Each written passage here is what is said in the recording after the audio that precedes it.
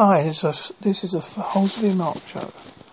I have to warn you, the following podcast contains subject matters that may be of sensitive nature. If you wish to no longer listen to this podcast, I will understand, but I'd like to warn you in advance. Back in 1986-87, the Mark then was a very different person. He was going through some very personal and upsetting times. He had just been with his first girlfriend and was extremely upset. And during this time, he made attempts on his life. Whilst he was in London, he ended up in London Hospital for a short stay. And the other was whilst he was in Southend.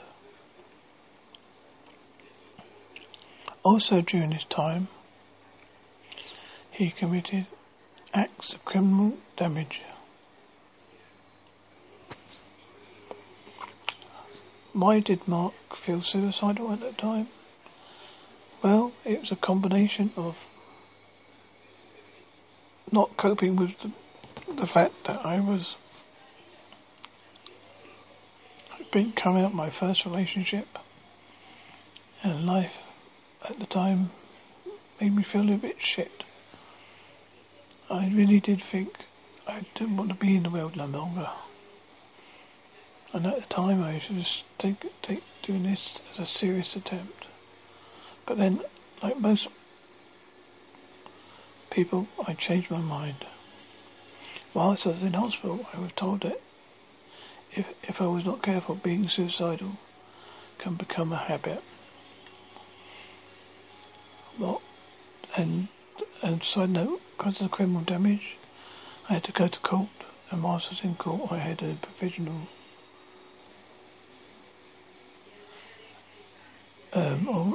year on probation, and one of the conditions of that, I had to see a psychiatrist for an evaluation.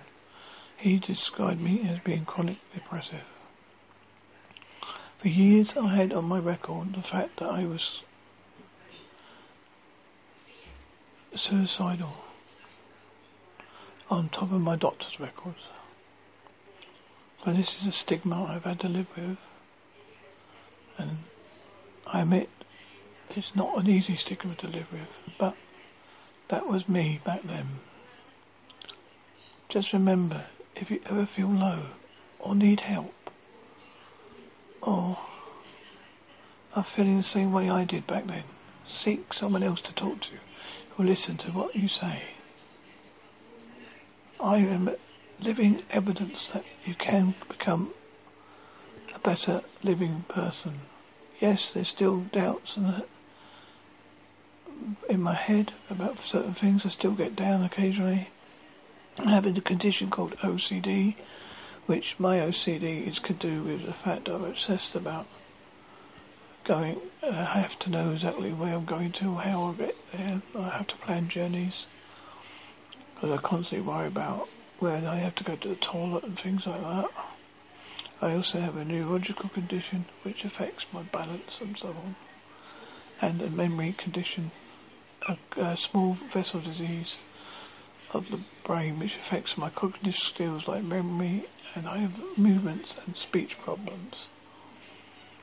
But I'd just like to give people a message out there. Have hope.